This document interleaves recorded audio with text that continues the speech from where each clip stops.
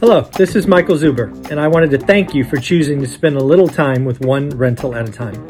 My life's mission is to help investors close 1 million rental properties. In order to tackle this crazy goal, I will need your help. If you like this episode or any of the content we produce, please share it on social media. If you get one of my books or perhaps one of our 500 cards, please take a selfie and tag one rental at a time. Now on with the show. Good morning, good afternoon, good evening, folks. Michael Zuber, one rental at a time, back with the one and only, and yes, amazing, Anna Kelly. Hi, Anna. Hi, Michael. I've been waiting to ask you this question. We have just left, as Greg Dickerson says, the good times. We've entered the bad times. We're probably in the very beginning, certainly the first inning of what could be an extra inning game, to use a baseball analogy. It's going to be a while. Could be 12, 18, 24 months, maybe longer. That said, you and I have been through this before. And with great pain comes great opportunity. So I'm asking you to look in your crystal ball, which is as broken as mine, but we do have skill and experience to kind of look at where we think some opportunities might arise. So as you look out into the future, where might Anna be placing some bets or looking for opportunity? Great. I'm going to continue to place bets where I have placed bets for the last 15 years, right? And that's primarily in providing housing to people, because it's a necessity that everyone needs and everyone will continue to need. What that looks like is going to be different for different investors, right? So there's a fundamental thing that you have to think about when you're thinking about what's the fundamentals of investments that are tried and true, time tested, never fail, right? And that's when you're in times of economic pain and uncertainty, people need and will prioritize their money for four things: food, energy, transportation, and shelter. Shelter and food being 1 and 2, energy being number 3, transportation in this world may be a number 4, right? If you can work from home. But people need a roof over their heads. And so there's always going to be people, there's always going to be a demand for housing. While I have money and opportunity to invest in other things like self-storage buildings or energy funds or ATMs or warehouses, all kinds of commercial stuff, I really stick to residential housing and multifamily housing. It's all housing to provide homes for people that people need. So if you look at that as a foundational fundamental of economics, people will always buy what they need. At sometimes they'll quit buying what they don't need. Then in times of uncertainty, I want to be providing people what they need, and that's housing. So the next thing is, where is there opportunity, right? Where is there always going to be a demand for housing that's going to allow me to actually make a profit for providing housing for people?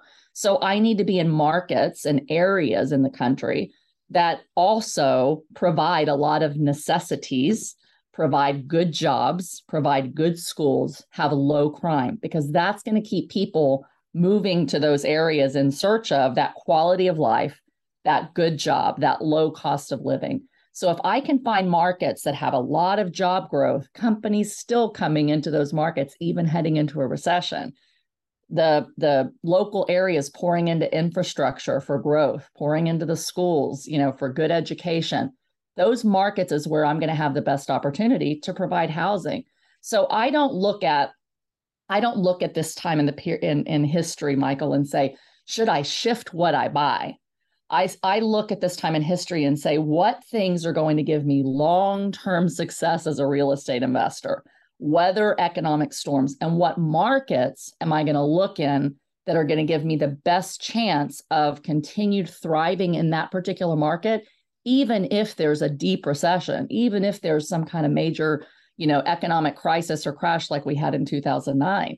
So I am honing in even more on daily discipline to look at any opportunity that comes up, whether that's single family houses, small multi-units, large multi-units, in those big markets that I believe strongly in are going to give me the best chance of providing housing, always having an influx of renters, always having an ability to control my rents, right? More conservative states that aren't going to stick rent controls in there, financially stable cities that don't have to raise taxes like crazy to get things to continue to run.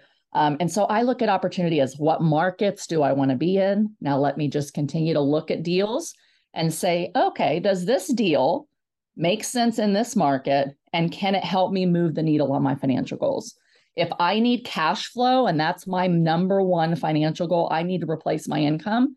I'm not going to do value add deals that are going to take 3, 4, 5 years for me to make that big payday, right? So if you need cash flow, focus on the smallest property you can find or the largest property you can find that's going to actually cash flow in really, really, really good markets that can weather some ups and downs in values, weather a little bit of economic vacancy, people not being able to pay for a while, and hold those assets as long as you can. One of the things I wanted to ask you about, because this is something Olivia and I are talking about, and that is potentially upgrading our portfolio quality, Yes. right? So we have C and B class single family homes that we've owned for a long time, lots of equity. Again, as we talked about, I think in video number 2, there really is a crash in kind of quote unquote luxury, which, to use Monopoly analogy, Boardwalk and Park Place. Mm-hmm. So one of the things that we're playing with, and we may do this once to see how it works out, is we could you remove a tenant from one of our units, doll it up, sell it to a first-time home buyer, and then 1031 exchange that equity into potentially a new build. And that's something we're looking at. So, what do you think of something like that? Yeah, I think, this is where I come back to what are your financial goals, right? And what kind of lifestyle do you want to live? And I did basically the same thing, Michael. So over the last 2 years, because I believed we're at the top, some of them I sold a little early, right? In hindsight, in 2020 or 2021, but I sold properties that served me really well for 15 to 20 years. They were bought to be that cash cow. We put in so much sweat equity, because we didn't have very much money. So we bought rougher properties, maybe C properties in a B area. And we said, listen, we think that the market where it is such that the values of these properties could go down a little bit, or they're going to need a lot of work. They're going to need the next decade of value add and a lot more money. So are they really serving my financial goals the best? Well, if I wanted to just focus on cash flow, which was my goal the first decade, right? Right. Now my cash flow needs are met. So I'm willing to wait and have some growth and appreciation on properties that aren't as much of a pain to deal with, whether the tenant's going to suffer financially because of what's happening in the markets or whether they need a lot of work. And so we sold about half our personal portfolio, and then we bought into nicer, newer. Now, for my area, because I'm in Pennsylvania, I'm in central Pennsylvania. A lot of the buildings were built in the 1900s, 1910s, 1920s. Wow. And so a lot of my 4-unit properties that I started out buying were built from 1900 to 1920. So over time, they're going to have a lot of more things go wrong with them. So I sold a bunch and traded up into buildings that were built 1980 or newer. So still, that would be considered a Class C by age, but I've upgraded those to Class A like in a Class A to B market. And so I traded up. What's interesting, though, is my cash on cash return on those deals is actually a little less than what it was on my older portfolio. But the lifestyle that it gives us, right, the ease of ownership, the ease of management, and the appreciation over time because they're quality assets that I'll be able to have a buyer at the snap of my fingers if I need to sell, made it worth it to me personally to do exactly what you're talking about, even though my cash flow on those particular deals is actually a little bit less. Yeah, and they would be for us as well. It would be less cash flow or yield in my speak, but less headaches, right? That's the trade-off that we have the luxury of making after 20 years of doing this. Absolutely. And then the last thing to talk about with you is something you've bought recently or some waterfront Airbnb units. Yes. I'm going to guess you're not really in the market for those when rates are now 7.5, 8.5 at the legacy price points. But I do wonder, right, if you find an agent or a neighbor that comes to you and says, I own this thing free and clear, I want to sell, I'll sell or finance it to you at some much better rate. I'm going to guess that would be a deal you would at least look at doing. Absolutely. And I'm glad you brought that up because that's something I've been thinking about too, is when you talk about where's opportunity, right? If you having a mortgage that's below 4% today is an asset, right? Agreed. The mortgage itself is an asset because it's so much better than the rates today. So if I can get into a property with seller financing, because I have the view to the long term. I'm going to hold these things. Anything I buy, I say I'm only buying it if I'm going to own it at least a decade. At least that's my plan with it, right? 10 years, and so if we're at the bottom or getting close, we're going to have a whole decade for values to come back up. So I know I might even pay full price today, knowing that my value could fall 10% if I can lock in an interest rate for 20 or 30 year interest only, even better, because I know over time I can always refinance that thing if and when rates fall. I don't know if we'll ever get 2% and 3% rates again. But if I can lock in a mortgage, one of my ocean fronts, I have a 2.6% 30-year fixed mortgage on. 2.6. I'm guessing you're not in a rush to sell that one. I'll never sell that property, right? There's no way. But if I can get into deals with seller financing, I can pay a higher price in markets where people are like trying to really lowball owners and say, you care about price, I care about terms. Give me an interest-only mortgage. Let me have it for 5 years. Give me time to ride any ups and downs and be able to refinance at hopefully a better rate within 5 years. I'll do a lot of those deals all day long because historically, oceanfront properties in just about any market hold their value. They may go down 10, 15%, but they come right back up 10, 15%. But the rental income, good, bad, and ugly times, people are going to, if people are going to go to the beach, Michael, they're going to pay a little more to have oceanfront. They're not going to buy in a neighborhood across the street where they have to walk.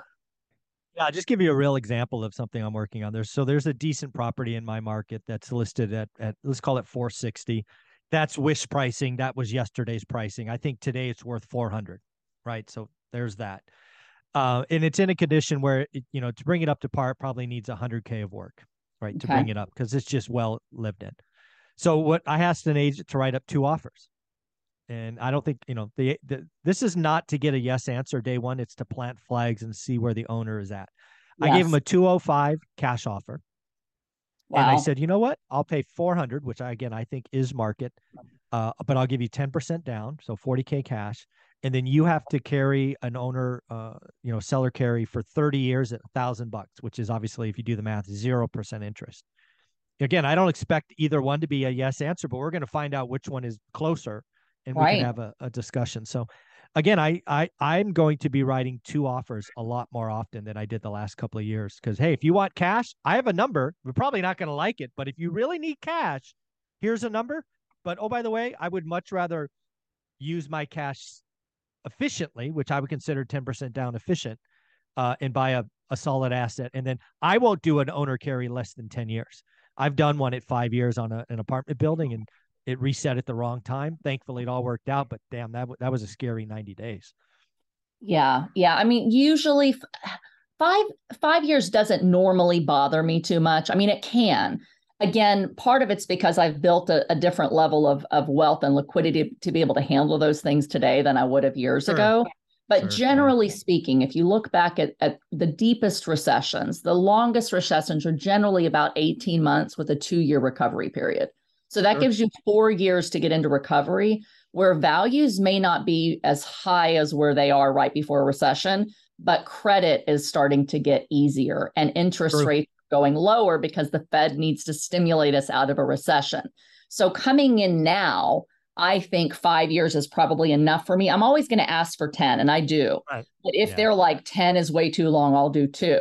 I'll never take 2. When I did my beach house in the pandemic, I said, I want 5, and here's why. If the pandemic is the deep, deep recession and it takes us 4 years to get out of recession and recovery, I can't promise you I can refi out until 5 years from now based on history. And if you explain that to them, they're like, okay, you really know what you're talking about. But I said, listen, if I can refi early, I will. And I paid off my second mortgage, my seller finance deal on my beach house exactly 2 years in, because I told them I'd try if I could, and the economy gave me what I wanted. But seller financing, creative financing, it's one of the very best times that you can do it in history, because when we're at the bottom, that's when the motivated sellers come out. So to your point, you're testing the waters to say, what is their motivation? The agent may not tell you, but if you give them 2 deals that show different levels of motivation, it's a good starting point. And if you can find why does a seller want or need to sell, and you can show them how you can come up with a way to make it a win-win, you have the best opportunity of buying deals than just about any other buyer that's just throwing out a standard offer. Totally agree. Anna, this has been so much fun. Thank you for your time today. Where can people find you?